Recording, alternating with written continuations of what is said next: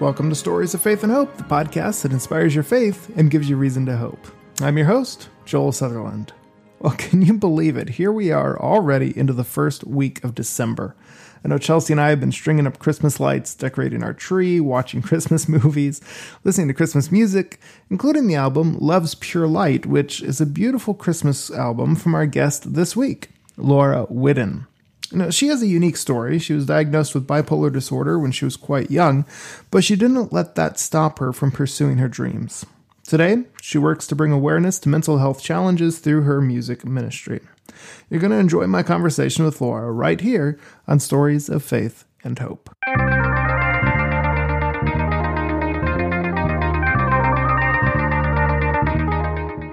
Laura, welcome to Stories of Faith and Hope. Thanks, Joel. Glad to be here. So you are an artist. You have several albums out and some incredibly good music. I've listened to a little bit of it. But tell us just a little bit about who you are, where you're from, what's your background, just generic get to know you kind of stuff. Well, I am the youngest of three. And yes, my two older brothers made my life difficult, mostly. They were mostly really good to me. Anyway, my daddy was a minister and my mom was a music teacher. So I was really lucky that daddy had the stage and mom had the know-how. So we started performing when I was 3. Mm-hmm. And my mom likes to talk about the first time I performed at camp meeting. I looked out over like the 2,000 people and I swallowed hard and then I said, I am a promise. Yeah, anyway. That's hilarious. So it was kind of, you had really no choice about what your career was going to be. You were destined for music. Well, when I was little, so I'm 43. So you'll know how little I was. But when somebody asked my mom when I was like 4, what do you want to be when you grow up? And I said, I either want to be Amy Grant or Strawberry Shortcake. So anyway. Those were the options. Those are the options. Awesome. So what did you have a moment in maybe your teen years or something where you were questioning this and you decided, no, I'm going to stick with music? Or was it basically, as long as you can remember, that was your goal? It was always what I wanted to be. But for a long time, I really struggled with it because I thought it was, this is me just trying to be famous. And I don't want to be famous. I want everybody to see Jesus. And so I kept telling Jesus, don't worry, I'm willing to quit music. And it took me till I was 25 before he said, can you not imagine that I would have put this desire in your heart, that desire might be from me? Mm-hmm. And I was just blown away what I most want could be what you've always wanted for me. So yeah, that was a long road and here we are. Wow. And it's so true. I remember I had a friend when I was growing up and they felt like they should do something that they didn't want to do because obviously God was calling them to that instead of what they wanted to do. And I remember thinking, isn't God the one who puts these desires in our hearts? Exactly. Yeah, we just assume he's going to call us to something that feels like a huge sacrifice and we're going to endure our calling. Yes. Does he call us to do hard things sometimes? Does he call us to give up stuff we want to keep? Sometimes, but I really feel like for the big things that matter, he's calling us to do what we love. Yeah, I completely agree. And it's given you a platform now to talk a lot about mental health and stuff like that. And you have a very personal journey with mental health. Tell us a little bit about your initial diagnosis with bipolar and maybe the signs before your diagnosis. What kind of led up to that? So when I was 12, things started getting weird. I was always a people pleaser in the sweetest sense of the word. Yes. I really wanted people to like me. I wanted to do what was expected of me. I wanted to bring people joy.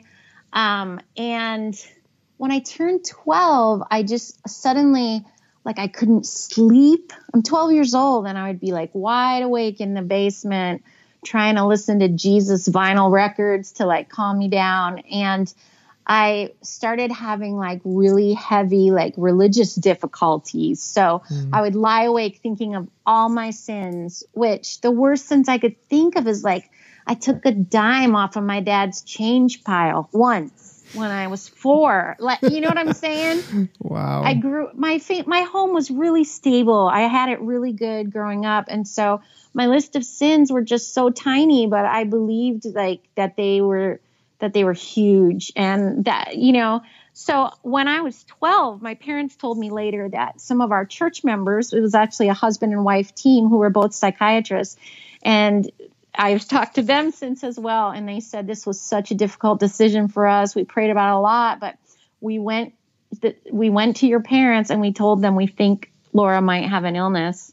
And my parents are like, yeah, they came to us. They told us that. And we said, they don't know what they're talking about.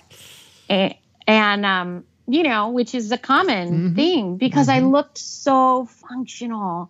I was, you know, the kid who won like most likely to be a minister. And I mean, the things I won were just these hilarious, like teachers really like you award. Yeah, anyway. And so, yeah, I started showing signs at the age of 12. And then when I was 19, I moved out of my parents' house and into the dorm, which was a 4-minute walk from my parents' house. So my dad was a professor at Andrews University, and I went there for my freshman year.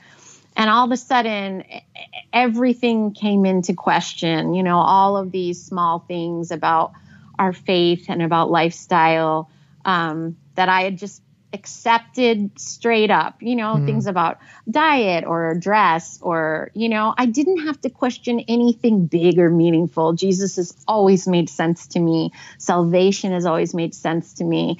You know, treating each other well, the 10 Commandments, they all make sense to me. But then all these smaller things that I was trying to figure out just left me in a very complex position of just totally doubting myself and who I was. And I was working late at night. You know, I was working at the front desk until 3 a.m. And then, you know, I was dating a guy who really wanted me to be thinner. And also I wanted me to be thinner. You know, this wasn't all his idea. So, you know, so I was, really bogged down in self-image issues, anorexia. And so it was then when I was 18 or 19, my freshman year in college, spring semester, I had a complete breakdown and just was like crying and singing really loudly all over campus. And again, nothing big or terrible happened, but people became concerned. And I had started seeing a therapist when I was 16 for the anorexia issues. And here I was at 18 or 19. And so, yeah, I was diagnosed and my parents were terrified. The doctor had no idea how to communicate with them about this in a way that would not just scare them to death. So since then, I have had many wonderful psychiatrists. Anyway, so where I've ended up with today is I do have a wonderful psychiatrist and I have a therapist. This is the way I live my life. Okay. So I've been, you know, at the beginning, everyone seemed to tell me like, oh, you don't want to be on meds. You're going to be a whole different person and you'll never be yourself again. And it really scared people. So I don't know. Am I going the right direction? Yeah. Or do you have any other questions? No, definitely. And I like how you bring up, because I feel like the stigma has come down a lot over the last few years about having a therapist and taking charge of mental health. And I feel like probably when you were going through all this, it wasn't, was it similar to how it is today, or was it a lot more difficult to talk about mental health issues? I mean, my mom was just scared. You know, she said, let's see, I don't know what you most need to hear, but my psychiatrist, when he sat me down and really didn't know anything about me, another doctor diagnosed me, and then I got handed off to this second doctor, and he just said, like, he told my parents, if Laura doesn't start taking medication today, she will be a prostitute in 6 months. And I was like the sweetest little Seventh-day Adventist virgin, such a good kid. I was such a good kid. So my parents were just terrified. And sure enough, these are okay. So what does bipolar mean? It means when you're high, you are sometimes just very productive and very happy, or it can also manifest in lowered inhibition. So it can manifest in promiscuity, in anger, in violence, in crazy acting out, spending huge amounts of money. And then in the lows, you just get lower and lower until you really believe the world would be better off without you, and that you're doing everyone a favor if you can find a way to disappear. So this is how it works. So, my psychiatrist wasn't exactly wrong, except that he didn't know our situation at all. And since then, I have found wonderful doctors who do understand my culture and my faith, and what the highs mean to me is basically that I just wear myself out, or I get controlling.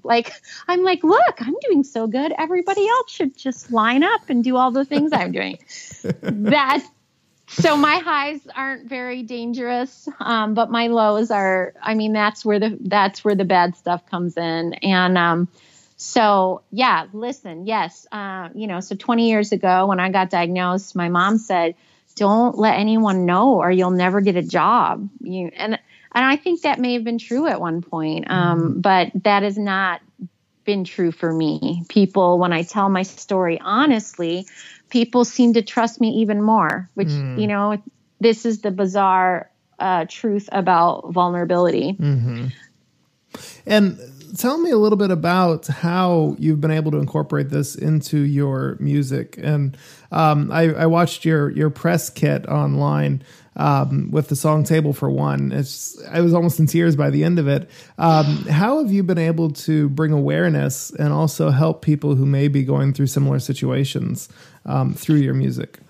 I think that the American culture is set up that you should be able to have a 9 to 5, and that you should be able to also balance your work life with your home life. Or it's even set up that if you overwork, you almost have even more respect. I think this is really tricky. And what we've had to learn is that, and this is, I think, one of the basic pillars of emotional health, is your life on your life's terms. And partly because of the medication I take, but partly this is who I am. I need 8 to 12 hours of sleep a day. And part of the difficulty of bipolar is it's hard to fall asleep. And so I remember, 10 years into this diagnosis, my husband looked at me and said, "You know what, honey, what if you skip the 9 to 5, and whenever you go to bed, we'll try to get you to bed on time. But if you can't sleep, you're going to sleep until you wake up." And I cannot tell you what a stabilizing thing this was for me, that I don't work mornings. I just don't do that anymore. Once in a while, if there's a big event, I can get myself up, but on a regular basis, that messes with my head. And you know what? It's embarrassing on many levels. Okay, I am sorry. I am not a person who can get up. And people sometimes get really frustrated with me. They'll be like, "Well, but can I take you to breakfast?" And I'm like, "No, it's going to need that to be lunch." So a lot of it is about your life on your life's terms. And so I told this story on 3ABN several years ago, and I got a phone call, and it was a minister, a retired minister. And he said, "I am so glad you said that out loud, because I felt bad about this my whole career, that I just wasn't a morning person." And anyway, yeah. So basically all I do is tell my story the way I'm telling it to you now. I tell people that I now take medication twice a day, every day. I tell people now that I see my psychiatrist quarterly, and I see my therapist average once a week. Sometimes it's twice a week. A few months I'll go without it if something, if we're switching medications or switching whatever. But I try to be in at least once a week. And then the last part of staying well with my illness, and I think with most emotional health, is choosing some very trustworthy people in your life who can tell you when you're being weird. I mean, and this is where a lot of people struggle. But it's a relief. And I think dealing with mental and emotional illness is very beautifully put when God talks about the body of Christ. That if we are sharing our what we can give, and we're sharing what isn't working in our lives, and we're allowing people to, mostly what church does is we uphold each other. We love on each other, love always, advise seldom, condemn never. But I think for people with emotional illness, mental illness, the advise part, we have to take very seriously. And not everybody gets to advise, because people will be weird. But my husband, if he comes to me and says something's not right, he has every right to put me in the car and take me to the doctor. That is our agreement. And I've never had to be hospitalized again. Now, for people who need to be hospitalized, please go to the hospital. I mean, it's actually a very safe place at most hospitals. And, they teach you a lot of skills so you can function outside of the hospital. But I believe a big part of what keeps me stable is, prayer, and then the meds, and then this. I think a lot of people want to say to you, like, well, why don't you stop taking meds and just pray more? Or, right? Oh, I hate that. Yes, it's so true. Or, why do you need to go to a therapist when you have a pastor? Oh, and please. Right? Here's my answer. My answer is, why wouldn't I do it all? Yeah. Why does it have to be either or, prayer or meds? No, I want to do it all as much as I can. Like, hey, if I have a pastor who's really helpful, sure. If the pastor, is willing to spend some time with me, great. Then why would I skip the therapist? Let's do that too. If we really want to be in a position where we can serve our community and show up for our children and show up for our marriage, let's do everything we can. Sure. Better diet? Great. Am I bad at that one? Yeah. So I can't lean on that in my life right now because I'm just not there. So let's play the yes and instead of either or when it comes to emotional health. Yeah. Amen. I completely agree. So what would you tell someone in the last few seconds that we have here who may be either pre-diagnosis or just diagnosed with a mental disorder? What would you tell them? What kind of hope would you give them? I would tell them that the clearer you are that there is something wrong, the more you can do to be well. And don't believe the lie that taking the meds will make you less yourself. In my life, taking the meds makes me more myself. Each moment, I am more myself. I am able to overcome a lot of the difficulties. I'm sad to tell you that bipolar, the divorce rate is up close to the 90s when a bipolar person is involved in a marriage. And I want you to know that I've now been married to my husband for 19 years. And that's only because, again, I have allowed the people around me to help me do everything it takes to be well. And, so this is the thing, that don't be afraid to accept all the help. And that's what I have to say. People won't love you less if you tell them the truth. They usually love you more. They really do. That's good. Amen. Well, thank you so much, Laura, for sharing and using your platform to help other people who are going through similar situations and being such a beacon of hope and light in that space. So thank you. You are welcome. You can contact me anytime on Facebook. I think my big work there is to help be a bridge between people who aren't ready for help and people who want to get there. So anyway, feel free to write to me if you're not sure if you're ready to get help. I'd love to help talk you through that. It's such an inspiring story, and that's really good advice too. I mean, even if you're not dealing with something like bipolar disorder, don't be afraid to let people help you. I know I need to take that advice to heart.